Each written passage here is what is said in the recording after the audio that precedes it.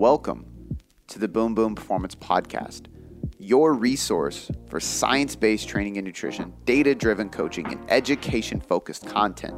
Before we get into this podcast, I just want to say thank you for taking the time to listen and learn with me so that you can apply what you are about to learn, take my strategies, use these tools, and finally have some serious methods to see sustainable success with your physique, your mind, and your life. This podcast was built on the foundation of applied education, and I'm excited for you to be here so you can have that experience with me. Now, without any further ado, let's get on to the show.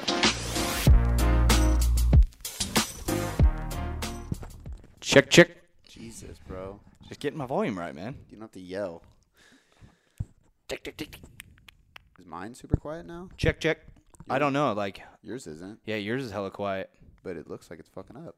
Turn your shit up, man. Let's do this. All right, guys. We're going to continue on this week with another FAQ, but we're going to switch it up to nutrition.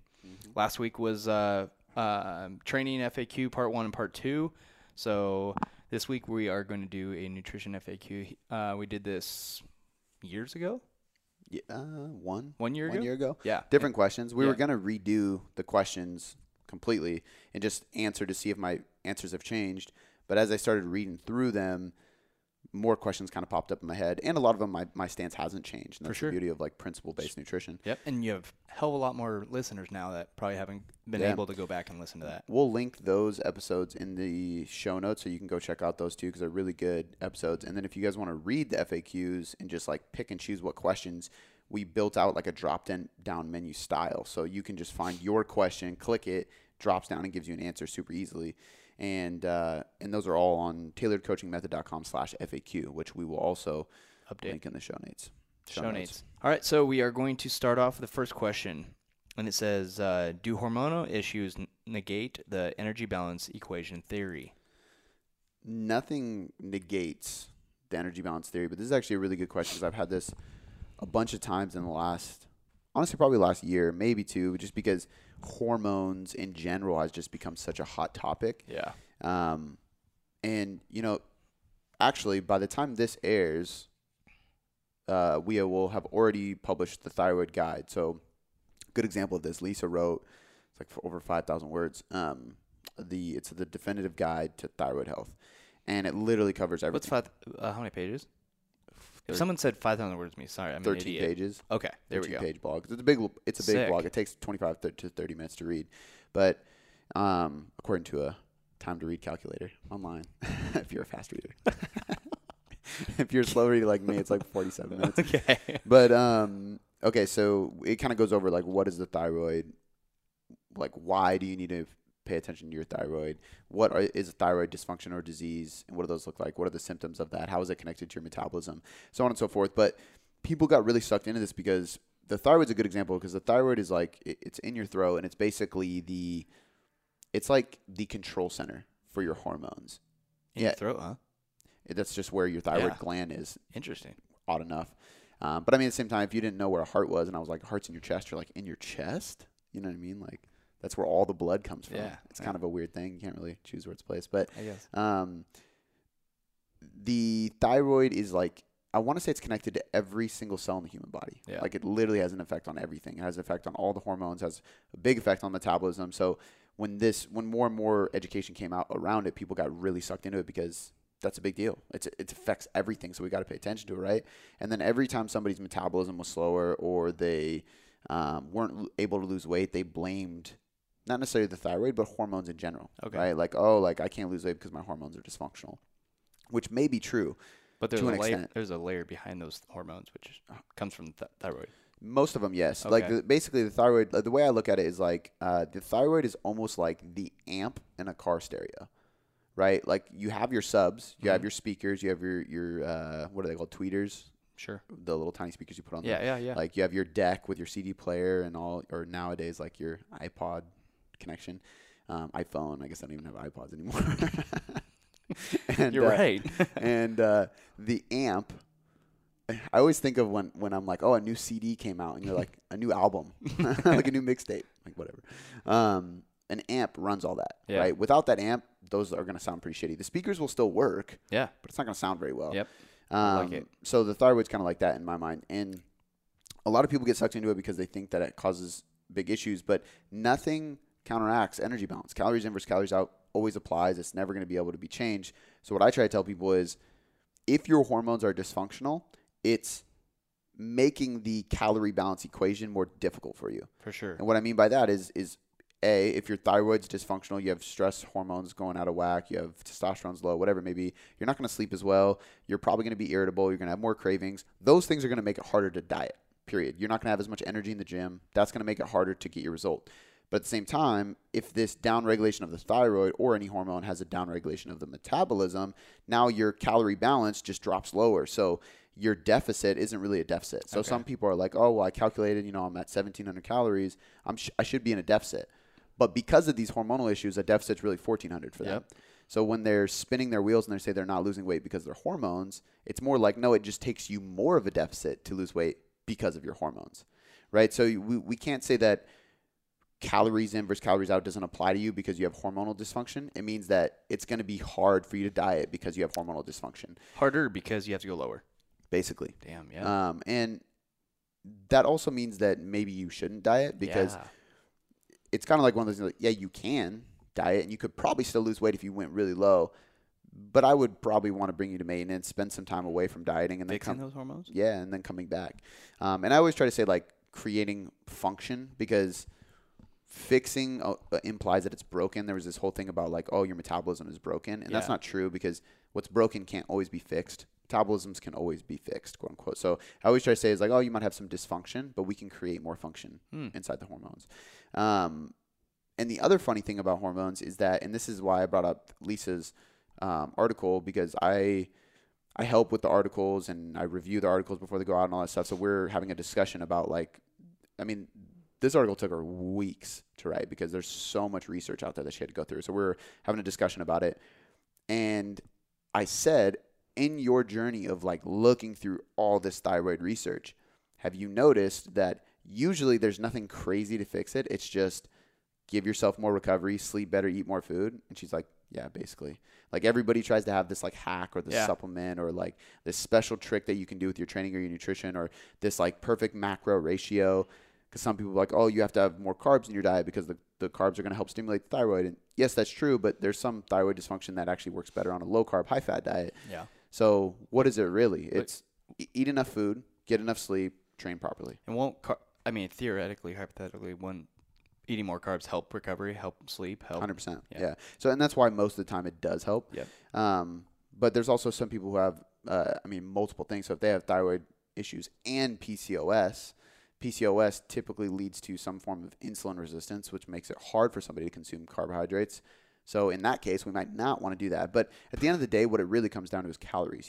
So a good example of this too is somebody comes in, they have low testosterone, and they're like, well, I'm trying to go on a high-fat diet because I know fats regulate your hormones. Yes, they do, but if you're in a deficit, your calories are too low, your hormones aren't going to be healthy. Like they're just not going to get to a good place. So you have to just get out of the deficit. Start eating more food in general. I don't care if it's carbs, protein, fat. It doesn't matter. Just eat more food. And even fats do regulate hormones and help boost hormones. And if you're on a low-fat diet, you're probably going to have some hormonal issues. But at the end of the day, if you have I've seen people who have totally fine hormones eating really low amounts of fat, but they weren't in a deficit. And so they're fine. They're not having any hormonal issues. But the second they went into a deficit, because of the low fat, they might have more dramatic hormonal issues because of the low fats and the deficit. But the deficit, the calories are going to be the main thing. Totally. Which is why typically if somebody comes to me and they're like, I want to, I had this conversation with a mentor client yesterday of like trying to troubleshoot a client's nutrition. And it was like a very balanced diet. And I'm like, you need to either go like as low fat as you can in a healthy manner with high carbs, or you need to go really low carbs and high fat. You can't be in this middle ground because most people aren't metabolically flexible. You can chase metabolic flexibility, which is basically the idea that my body is going to select what fuel to use. So if I'm doing something and it selects fat, it'll take fat and use it. Sometimes it'll take carbs. Most people aren't that metabolically flexible because you have to train your body to do that. So it's better if you want immediate results or you want to get somebody to a body composition change, give them one main nutrient, right? Like go high carb, low fat, or low fat, high carb. And by low fat, I mean basically as low as you can get without having issues. So that's like usually like 0.3 grams per pound for the average individual. For some women, that might be 0.4. But again, at the end of the day, like the calories in general are going to be the issue. And I think that like, you know, hormones can affect how that calorie balance works for you and how easy it is to accomplish that calorie deficit, but it's not going to take away the fact that you still need to be in a deficit. For sure. No matter what. All right. That was good. Going on to the next one, it says, who should be using mini cuts and how would that look? Mini cuts. Mini cuts get used improperly in most cases. Like a mini cut is supposed to be, like I would be a good candidate for a mini cut. Why is that? Because I've been gaining weight, and let's say I get to a point within the next couple months where I'm like, I still want to put on more muscle, but I'm getting a little uncomfortable. Like I need to strip a little bit of fat, and then I can get back to the gaining. That's what a mini cut's for. It's build muscle, build muscle, build muscle, pull back for 3 to 6 weeks, just to lean out, cut a little body fat, kind of reset, and then jump back into the gaining phase and go another, 6 months. It's just like short temporary times just to make sure your body is still in a good place and you're staying lean enough during the gaining. Mini cuts used by most general population is like, I want to get lean fast. Give me a mini cut, 3 weeks as hard as I can. It's like, that's not going to work. Yeah. It's not a permanent fix. And that's why you don't see bodybuilders doing mini cuts unless they're in their off season trying to gain weight. They put mini cuts in when they put too much fat on during a muscle growth phase. And then when it comes to diet for stage or to be as lean as they can, they take 6 months to get there, and they diet really slowly because that preserves muscle mass. It's easier to lose weight over the long haul, so on and so forth. But I think the people that are candidates for mini cuts are people who are very performance driven or are on a journey to build more muscle, and they just need to push pause on building muscle because they put on a little bit too much fat. Maybe they overshot their calories and they're like, oh shit, I got to pull back, cut a few pounds of fat and then I'll jump back into it so I'm in a healthier place to continue gaining. Yeah. Or somebody in a performance sport, like I've used mini cuts on CrossFitters who are like, I need to just drop like 3 to 5 pounds because like I feel too heavy when I'm doing my gymnastic stuff. So if they're doing handstand walks and pull-ups and kipping pull-ups and muscle ups, things that are just body weight that you don't want to be super heavy for. Sometimes it helps to do a mini cut just so they feel a little bit lighter on the bar. And if we can maintain their strength while doing it, they're going to perform better in those gymnastics movements. So if it's somebody who's like, my goal is fat loss, I want to do a mini cut, I'm going to say no. Like you either are in a good place to diet and we're going to do a full diet, or you are going to go to maintenance because you're not ready to diet. Like mini cuts are strictly for that. I don't think you could do a mini cut. Like I did one with a girl not too long ago who was in it was like a very small surplus. So we were kind of at maintenance, but she was just above maintenance because we were trying to build muscle. And we did a 4-week mini cut because she was going on a vacation with her family and it was like at a lake cabin or something. So she's going to be in her swimsuit a bunch. So I was like, yeah, we can do that. I mean, you're in a really healthy place. We've been doing this gaining for like 8 months. So fuck it. Let's put you in a big ass deficit. Try to crush some cardio. You'll drop, I think she dropped like 3 or 4 pounds in that little like 4-week period, but she didn't get shredded, but she felt good in her bikini. That's all that she cared about. So she cut a few pounds, went and did that. And then we just brought her calories right back up. Essentially the same thing you just said, why you're a good candidate. 100%. Been doing it for 8 months or so. Yep. And I could see myself doing that. Honestly, I could see myself after this next month. Looking good in your bikini. Absolutely. I look great in a bikini. I could see myself doing like a, 4 to 8 week cut and then jumping back into gaining. But at the same time, like I'm more of the type that's like, I don't care. Like let's just finish the bulk and then I'll get to the cut, and I'll do it. Do an actual full cut. Yeah. Is that what they call it, a full cut? Just a cut, like a cutting phase, fat loss phase. Yeah. But there's a difference between a cut and a mini cut. Yeah.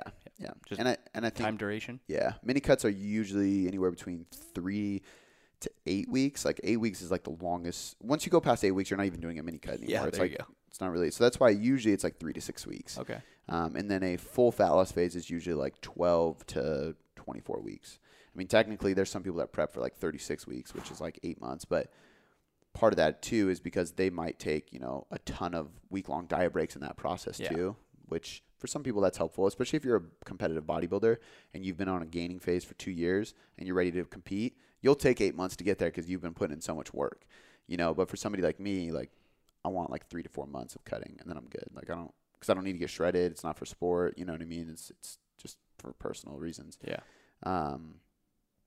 But yeah, I don't think I'm gonna do it.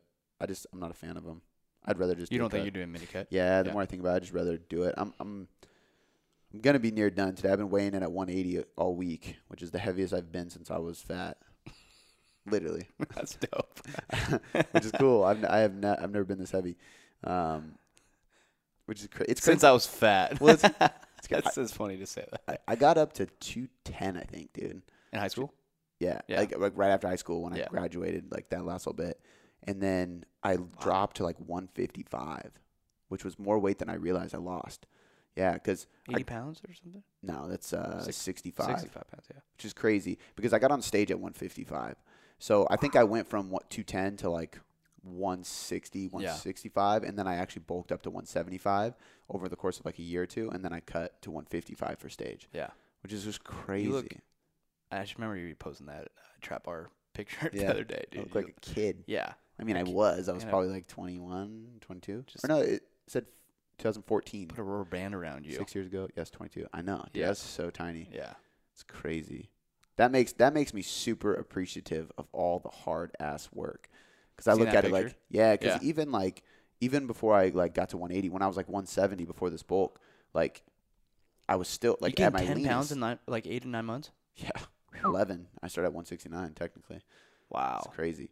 It's a lot of weight. That's a lot of weight. Yeah, and I'm getting to that place where I'm uncomfortable. Really? Yeah, because Just because of I mean, all the calories you were eating? no, I love eating the food. I just, Oh. I mean, I can feel like a little bit of rolls when I sit. Like nothing like the average individual will be like, dude, come on, Yeah. you're being ridiculous. But for somebody who like usually like I like maintaining a 6-pack to an extent, like not a shredded 6-pack, but I like to see my abs. I don't have rolls when I sit. Yeah. It's hard to like feel that every day and just be like, oh, it's just part of the journey. And you that's what that cut you're going to do is what's going to fix know? that. Yeah. That's the only place I put weight on. Yeah. Like everywhere else stays Most super people lean. do. That's why, like, I mean, even in pictures, like I almost look like, why would you want to cut? Because like my arms and shoulders don't look like that. Mm-hmm. But it's just, Personal. yeah, it's the waist. I mean, this is where guys hold their weight, Yeah. right around their gut. Yeah. Do I remember your first transformation when you started training with me? Mhm. You had straight beer gut. That was just all Budweiser. Yeah. That was a sick transformation picture though. Yeah. Side by side, it was literally like in the picture. It looks like like I'm trying to figure what 2 or 3 inches. Yeah. That was in 17. yeah, probably 16 or 17. Yep. 3 or 4 years ago. When we started. Yep. Yeah. It's crazy. All right. Next question. That's like CJ was here the other day. That's the last thing I'll say. And you were helping him He's with getting his. huge, dude. Yeah, he's lost like 30 pounds. Well, just like bulk. Like, Well, I think he's always strong. been super big because Yeah. I mean he's always worked out, played.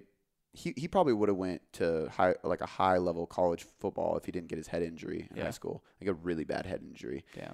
And so he stopped playing. But and he does like, I mean his job is, he's not an iron worker, but I mean it's labor. Yeah. Like he's up in those towers in Seattle like Yeah. doing like man shit. Yeah. So he's always just been big, but he's cut so much fat that you're starting to see actual muscle. Yeah. Like it's nuts. He's Yeah. completely changing. But he was telling me about how you were helping him with his phone. Mm-hmm. And he was like, oh, just like, I thought he was talking about the workout for. He's like, oh, I was having some issues, so Travis was helping me. And I was like, oh, he was like helping your form. And he like kind of laughed. He's like, no, he's not my trainer. He's just helping me with my phone. I was like, well, I used to train Trav. I was like, he probably can help you because sometimes he doesn't know this form. No. But yeah, his phone is fucked. All right. All right. Mini cuts. All right.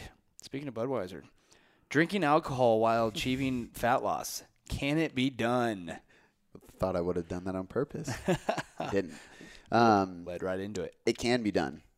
There you So go. there's some studies that show, actually,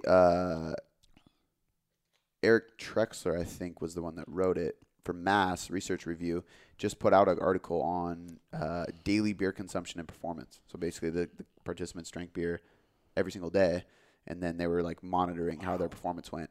I didn't read the full write-up, but from the summary, I want to say that it actually had very little effect. Like it was actually like pretty positive result.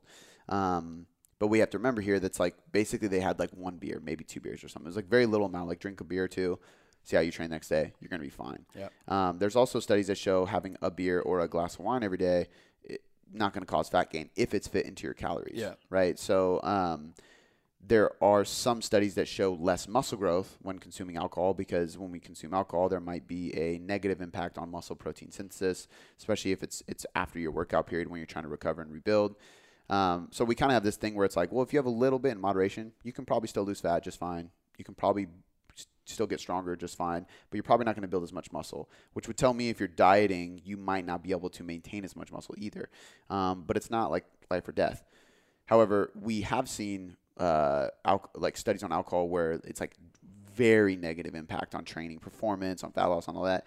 But they literally, I think one of them, it was either, I don't know why I have the number 12 or 17 in my head, but it was literally 12 or 17 shots of vodka. Like each participant had to take that much, and then they were going to train the next day to see how their performance was, and their performance was horrible. And it's like, okay, first of all, what kind of people were they putting in this study? My God, dude. That's a lot of vodka. Yeah. Can you imagine that being in like a college laboratory, and then like just after like 2 hours, you're just like fucked up, just taking shots of vodka? Oh my God. So I'm worried. I mean, I don't mind being that hammered, but the day after training, oh my God. And so like for me, that's why like, and this is my whole point with it. So there's studies that show really negative effects with a lot of alcohol, and there's ones that show barely any effect with very little amount of alcohol. So you have to kind of understand like what kind of drinker are you? When you say effect, you mean muscle growth? Yeah. Okay. But even to an extent, fat loss, but not because you can't lose fat if it's in your system. So if it's fit into your calories, you're probably still going to lose weight.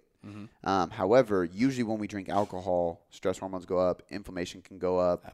Maybe we're blunting that hormonal or muscle building response, which maybe could affect fat loss down the road. Adherence is gone out the window because when you drink, you're like, fuck it, I'll just eat some snacks. Like, sleep might be bad, because I've had clients where they fit alcohol into their macros all the time and it's fine. And I've had a client specifically who was drinking wine every single day, and I was like, hey, let's pull that back to like 2 or 3 times a week. And now I think it's down to 1 or 2, and she's seeing progress from it. It fit in her calories, but then you have to ask, was it really fitting in your calories? It's hard to track alcohol. Were you snacking on something after you How drink? do you track 12 shots? Yeah, I mean, MyFitnessPal has alcohol in it. You just type it in. So, but the hard part is and I'll get to how you fit those in soon. But so my thing here is we have this huge gap, right? Barely any or a ton. Where do you fit? Because I know for me, I don't drink 1 beer. Yeah. I also don't drink 17 shots. Yeah. But I can definitely run through a 6-pack of beer. Yep. Maybe 10. Yep. And if we're talking whiskeys, I can easily put down 4 or 5 whiskeys. Yep.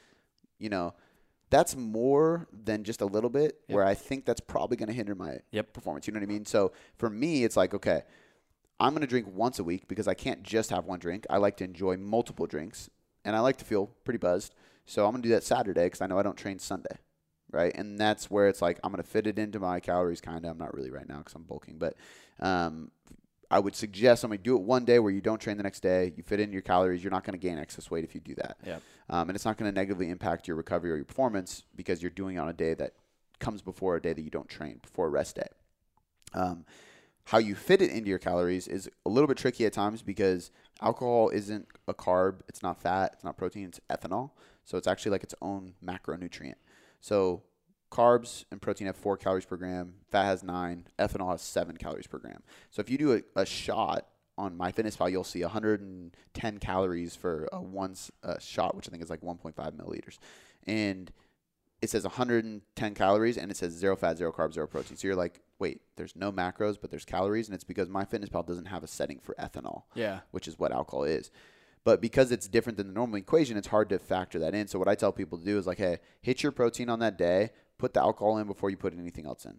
Because then you know, okay, I'm consuming 500 calories from alcohol. That means I need to cut 500 calories in carbs and or fat. Yep. And if you do that, you'll be hitting your protein. You'll stay within your calorie budget. You'll have some drinks, and you'll be fine.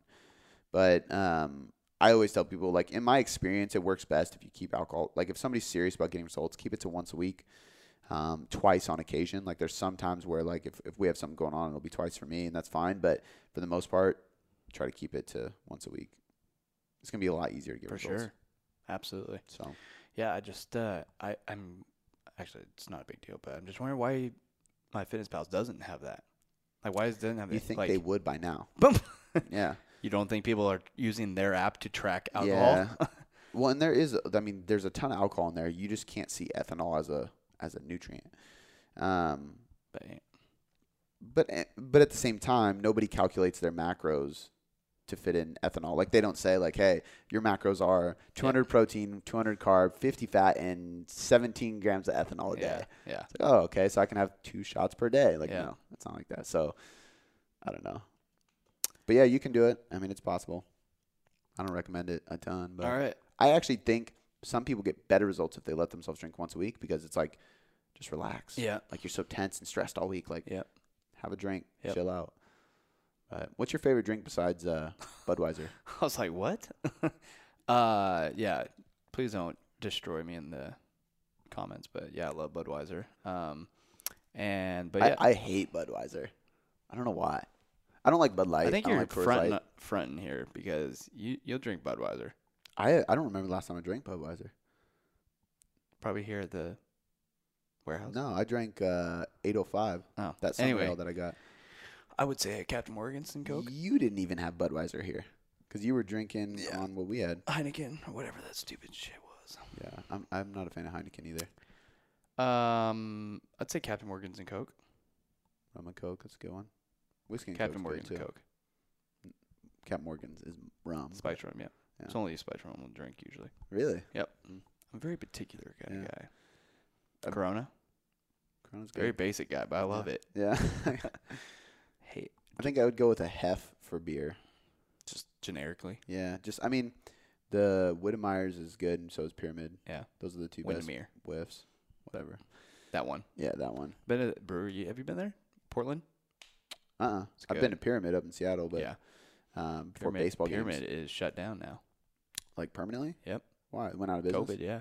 Damn. Yep. That's sad. Think about it. No baseball, Yeah. no business. Yeah. I That mean, sucks. They made all their money during baseball season. Yeah, and their lease is probably astronomical for being in that location. Yeah. But don't they produce all their beer there? That's their factory, isn't it? Or Was. they probably have a different factory Yeah, too. maybe. Oh, I think they do. They have a main one in like Redmond or something. Huh. Yeah. But yeah, anyway, I would say Budweiser or Captain Morgan. I've been drinking a lot of Pacifico and Dos Equis lately too. Yeah. I don't know why. Like I just love. Have you had a Corona before? I have, but I'm not a big fan. I mean, Corona's cool, but Dude. Pacifico's way better We'll than just Corona. stick with a business relationship. Yeah, Corona's way better. And then whiskey. I've been drinking a lot of whiskey lately. Yeah. Hate whiskey. Really? Despise it. Some whiskey I can do just on the rocks, and then some I like to put like just like a little bit of Diet 7-Up in it, just to give it like a little bit of like Calm down. yeah. Yeah. Because sometimes just like Yeah. I'm not manly enough for this yet. Understood. That's why I got into it. I was like, I need some. Be a man. I was like, I literally was like, Shannon, I think I need to get in some man shit. And she was like, what are you talking about? I was like, I don't know. Start building something or. I was like, Built a business. I was like, can I buy a Harley? And she's like, absolutely not. Oh my I god. wanted to get one, and she was like, "There's no fucking way, like no way." And I was like, "A dirt bike, no, quad." Shut up, Cody. And then I finally talked her into quad, but I never got one. Yeah. So I was like, I'm gonna start drinking whiskey. There you go. That'll be a man thing. Quad or whiskey? And maybe cigars. I need to get into Oh my cigars. God. That's a man thing to do. It's kind of counterintuitive with your. I mean, if you just smoke a cigar every once in a while, it's not Yeah, it's like super unhealthy. But it's like drinking once a week. I don't even know how to smoke a cigar though, because there's like actually like a skill to it. You know, you don't just puff a cigar. I understand. And Yeah, absolutely. inhale. You know, No, you don't inhale, but there's no skill. I mean, there's a technique, I guess. There's a technique. Yeah, sure. But I hate cigars. Yeah. Anyway, all right, let's keep going. You just answered this. How long does a typical fat loss phase last? 12 to 36 weeks is like the biggest range, but that's usually what I would say. If somebody comes to us and they got 80 to 100 pounds to lose, There's no definition for typical. yeah. because- I mean, you could do a year-long fat loss phase. You know, if somebody comes to us and they have 100 pounds to lose, it's going to take a long time, and they have enough Does that stored. just means being in a deficit for 1 year?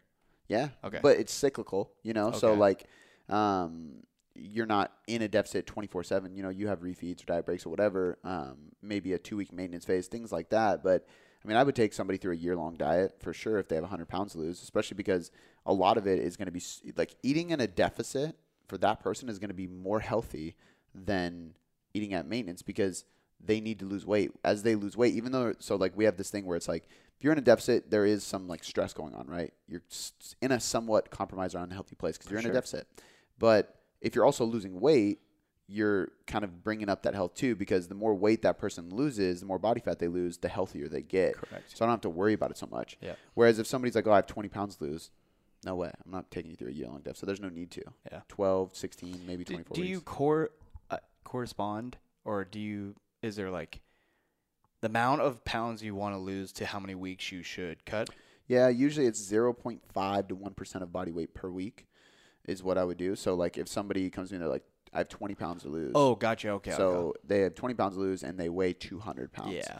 That's going to be 1 to 2 pounds per week for the next, however many weeks. So we go 2 times or 20 divided by 2 is going to be 10 weeks, right? But that's assuming we're going to lose 2 pounds every week. So if I knew it would take 10 weeks to lose 20 pounds at 2 pounds per week, but we want to factor in social events, we want to factor in the weeks that you only lose a pound or maybe nothing, we're probably going to add another 6 weeks to that, So a 10-week diet would actually go to 16 weeks just to be safe. So yeah, it just really depends. I don't really see the reason to take anybody through, unless it's a mini cut, I don't see any reason to take somebody through a diet that's less than 12 weeks. It just doesn't make sense because 12 weeks is like the minimum amount of time. Sorry, you did say unless it's a mini cut. Yeah, okay, exactly. Okay.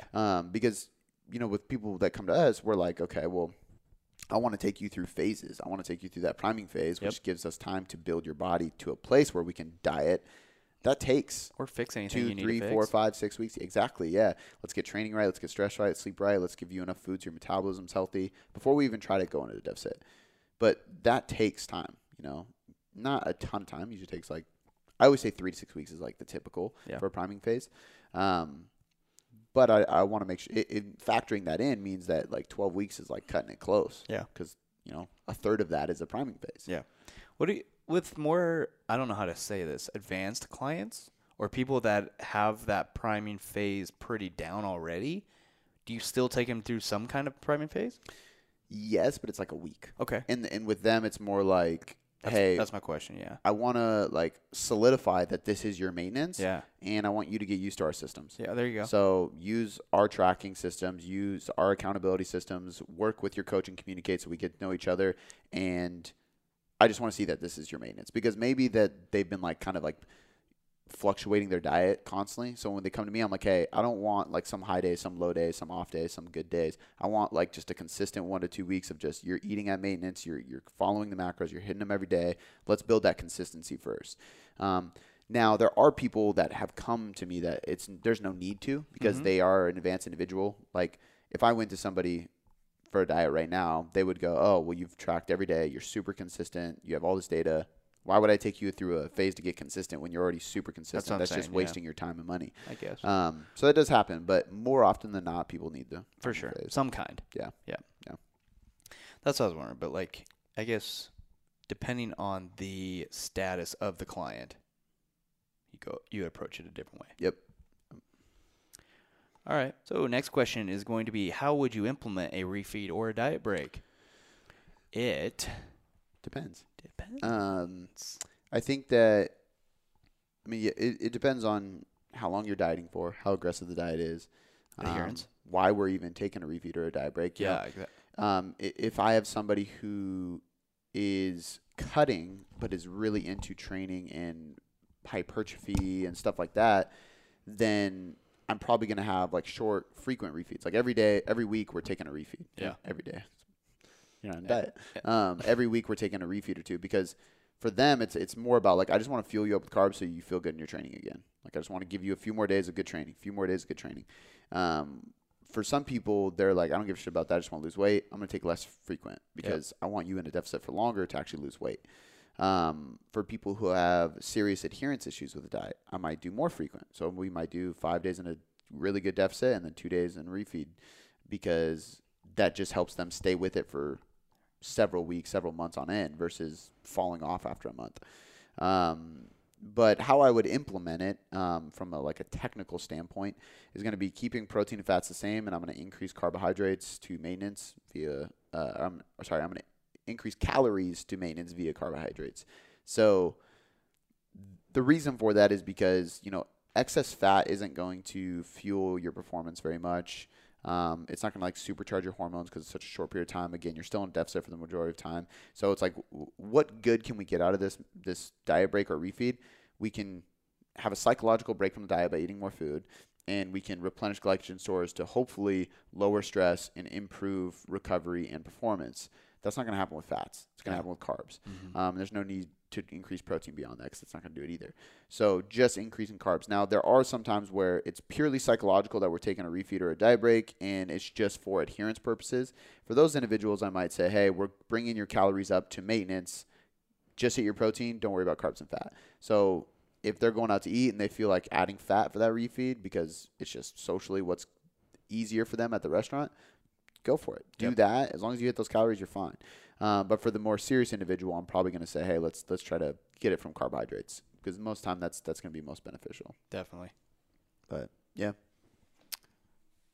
All right. It is about refeeds. All right. So it says, can I build muscle at maintenance calories or in a deficit, or do I need to be in a surplus? Good question. Yeah. Can you? Of course.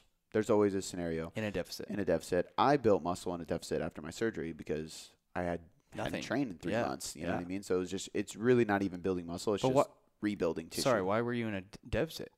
Because I gained fat. I mean, 3 months of not training and just eating whatever I wanted. Okay.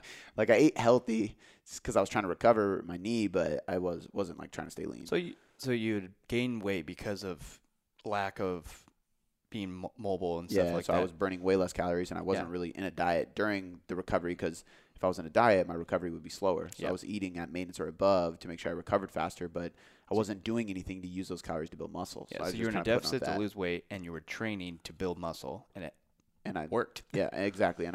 But that is that's muscle memory. Yeah. You know what I mean? Yeah. Muscle memory is the idea that, I had that tissue. Obviously, I had that muscle tissue, and now I'm just replenishing it. There you go. I'm rebuilding it. I'm putting water and carbohydrates back into it, and it's growing.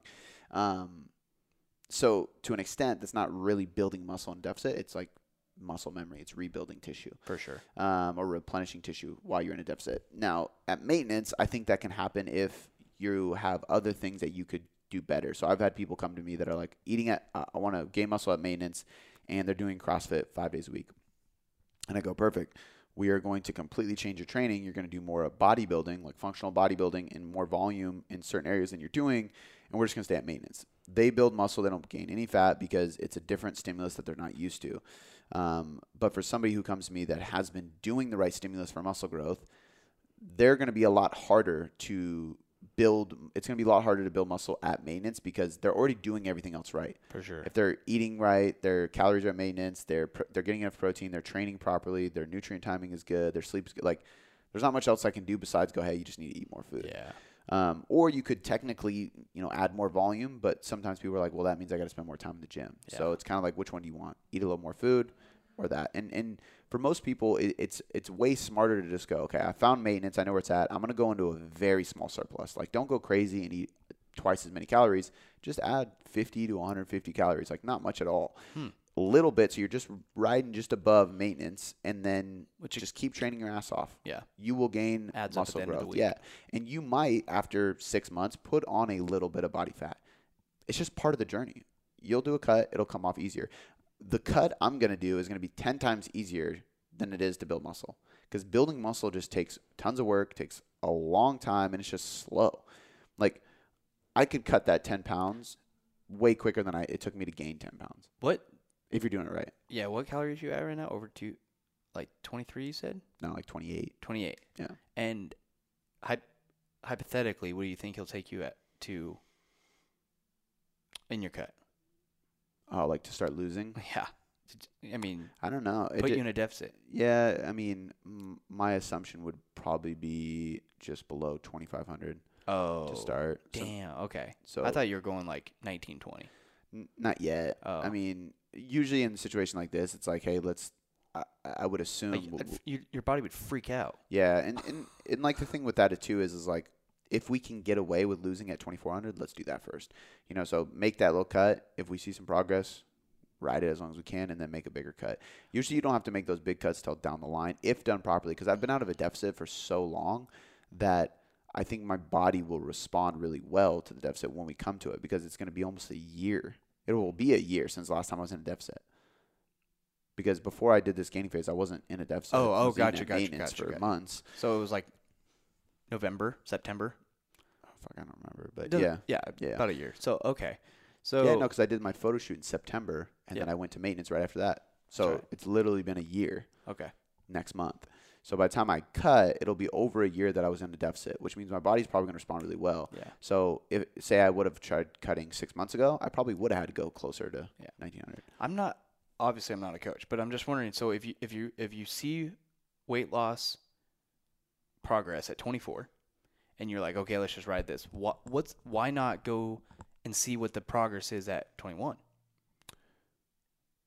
Because obviously unhealthy, but more so like say you're dropping. I don't know real numbers, but you're dropping 1 pound per week at 24. Why not drop 2 pounds per week at 21? You're more likely to lose muscle by dropping that fast. So you might be losing 2 pounds, but maybe a quarter of every pound or a quarter a pound every week is actually muscle tissue. Okay. So now that's why you want to go as slow as possible. There you go. For the most part. Like for people like me, you want to go as slow as possible because I have the time and I want to maintain every fucking ounce of muscle I can. Yeah. So I would rather lose a half a pound or a pound a week. Dang. You know? Okay. Yeah. And just go slow. And you're not about losing weight. You're about losing fat. Exactly. It's different. There we go.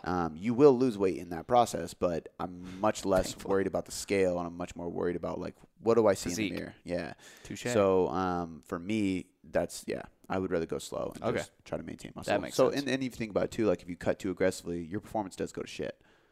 If your performance goes to shit in the gym, it's that much harder to maintain strength and muscle too. So not only are you maintaining less muscle because you're cutting faster, but you're also training with less volume and less load because you have less calories. Yeah, so you don't have the energy. So slower is probably better. Like the time I use fast, aggressive approaches is when somebody really doesn't care too much about that or they have a lot of weight to lose. Gotcha. So, all right. That's why I do what I do and you do what you do. Well, that's like when I'm like standing over him like, hey, if you can edit this and do this. And you're like, yeah, dude, I know how to do it. Okay, we got 1, 2, 3, 4, 5, 6, 7. Okay, this is our last question for today. It's a good one. It says, what is the nutritional hierarchy, and does it apply to everyone in the exact order it's in? So the nutrition hierarchy is like the nutrition pyramid was, I don't know if founded is the right word, but created by Eric Helms and later written by him, Andrea Valdez, and Andy Morgan. So shout out to them. Great books. And it essentially goes underneath the pyramid is adherence and behavior. So if you don't have the lifestyle behaviors and the adherence to follow the right nutrition, then this doesn't even fucking matter. Then you go into the first step, which is calories. That's at the bottom of the pyramid. So energy balance, because that kind of is the biggest, most important factor. Is that where you say fatigue management, like energy balance? Energy balance is calories in versus calories out. So just calories. Okay. And then above that is macros. Above that is micros. And then above that is meal timing and nutrient timing. And then above that is supplements. So it's basically this pyramid of like the most important thing is adherence. And then the most important thing at the bottom of the pyramid is calories. Mm-hmm. Then it's macros. Then micros. And each one is a little bit less important.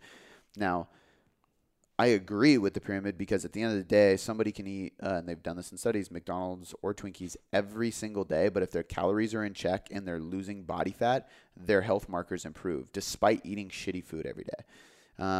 So I do agree with it because it's backed by studies. It's backed by research.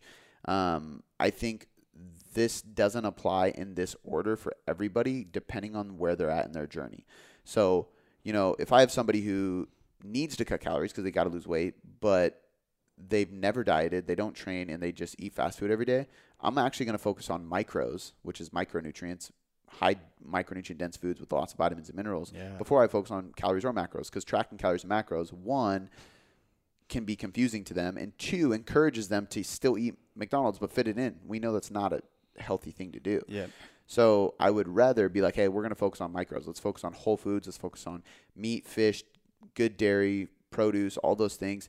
Naturally, your calories are going to be lower every day because you're eating so well that you're not eating fast food, you're not eating high calorie foods. So you're going to lose weight anyway. Yep. So the calories still matter because you're going into a deficit and that's what's causing the weight loss, but we're doing it through the avenue of micronutrients.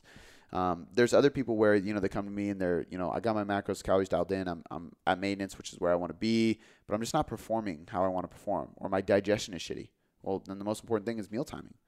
Let's tweak how you're eating and when you're eating so that we can boost performance, boost recovery, and help your digestion a little bit better. There you go. Which is going to be like, oh, if you're eating 3 large meals, let's eat 4 or 5 smaller meals. Let's eat right before you work out and eat these macros before then. So nutrient timing comes into play for somebody who has got those other things locked in. So even though calories, macros, micros come before meal timing, you might jump to focusing on meal timing first because that's just where you're at in your journey. And there's some people that if I tweak nutrient timing and meal timing, it actually helps them better adhere to their calories and macros, right? Because if I go, hey, here's your calories, and they don't know how to properly set up a diet, it's going to be difficult.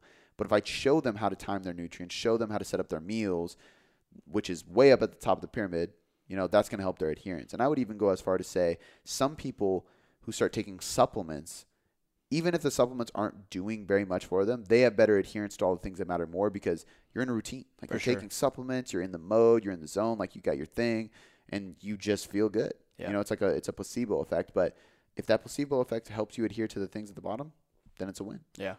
So, I got a lot of questions. I'm just listening. Can you always manipulate or change or whatever modify meal timing to where, like, say they have bad digestion with eating 3 big meals a day, but say, okay, and I'm just throwing out stupid excuses and stuff, but I'm just saying, like, what when they're like, dude, I don't want to eat 5 times a day.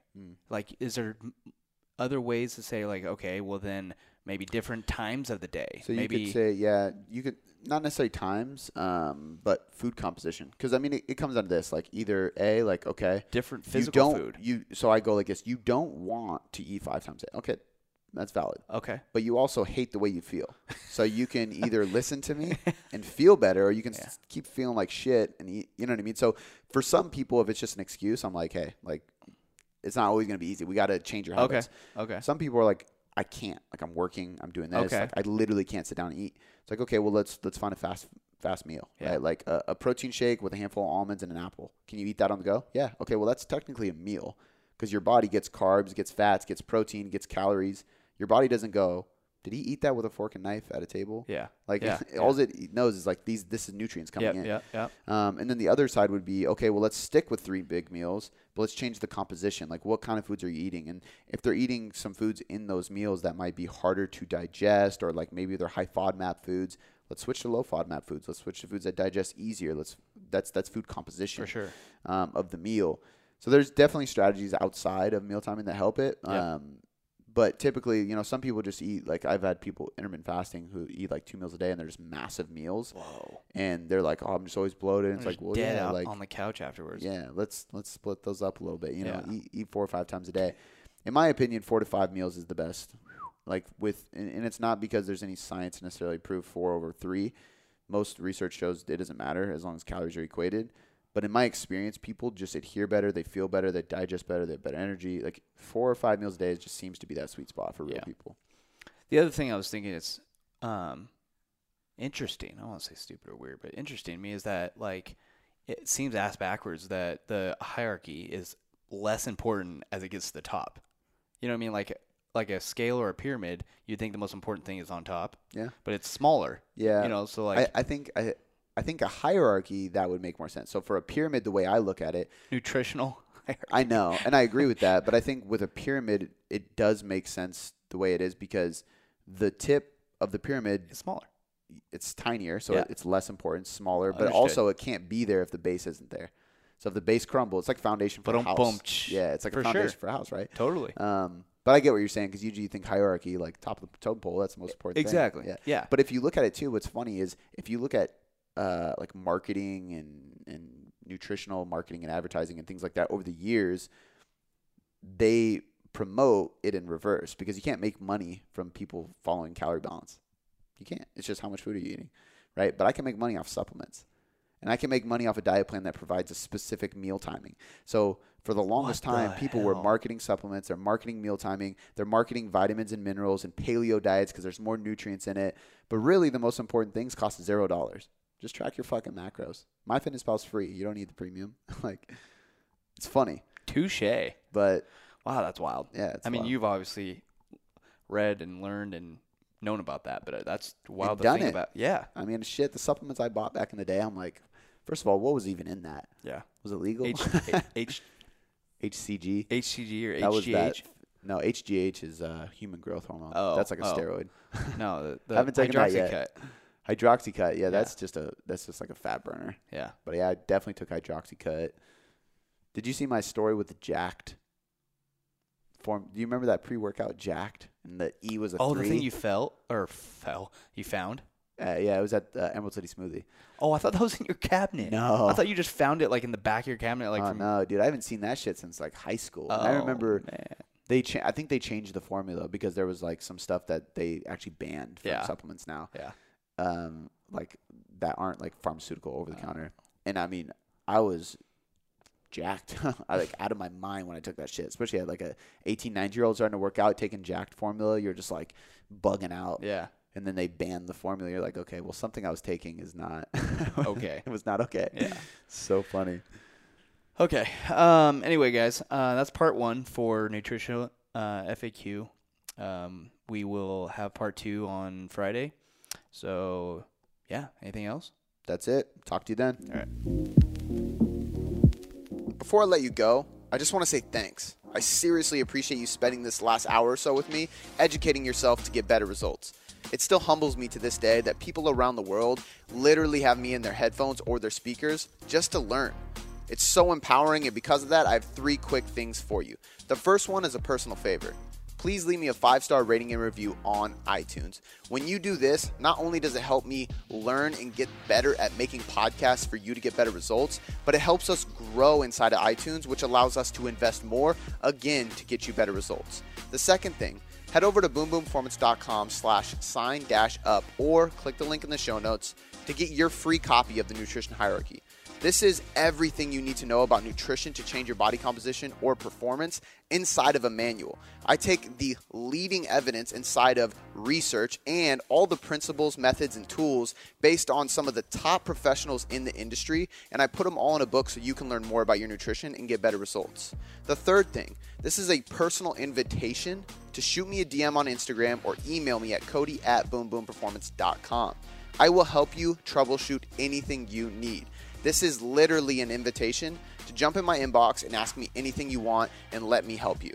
All right, guys, that's all I got for you this time. I appreciate you being here, and I'll see you next time.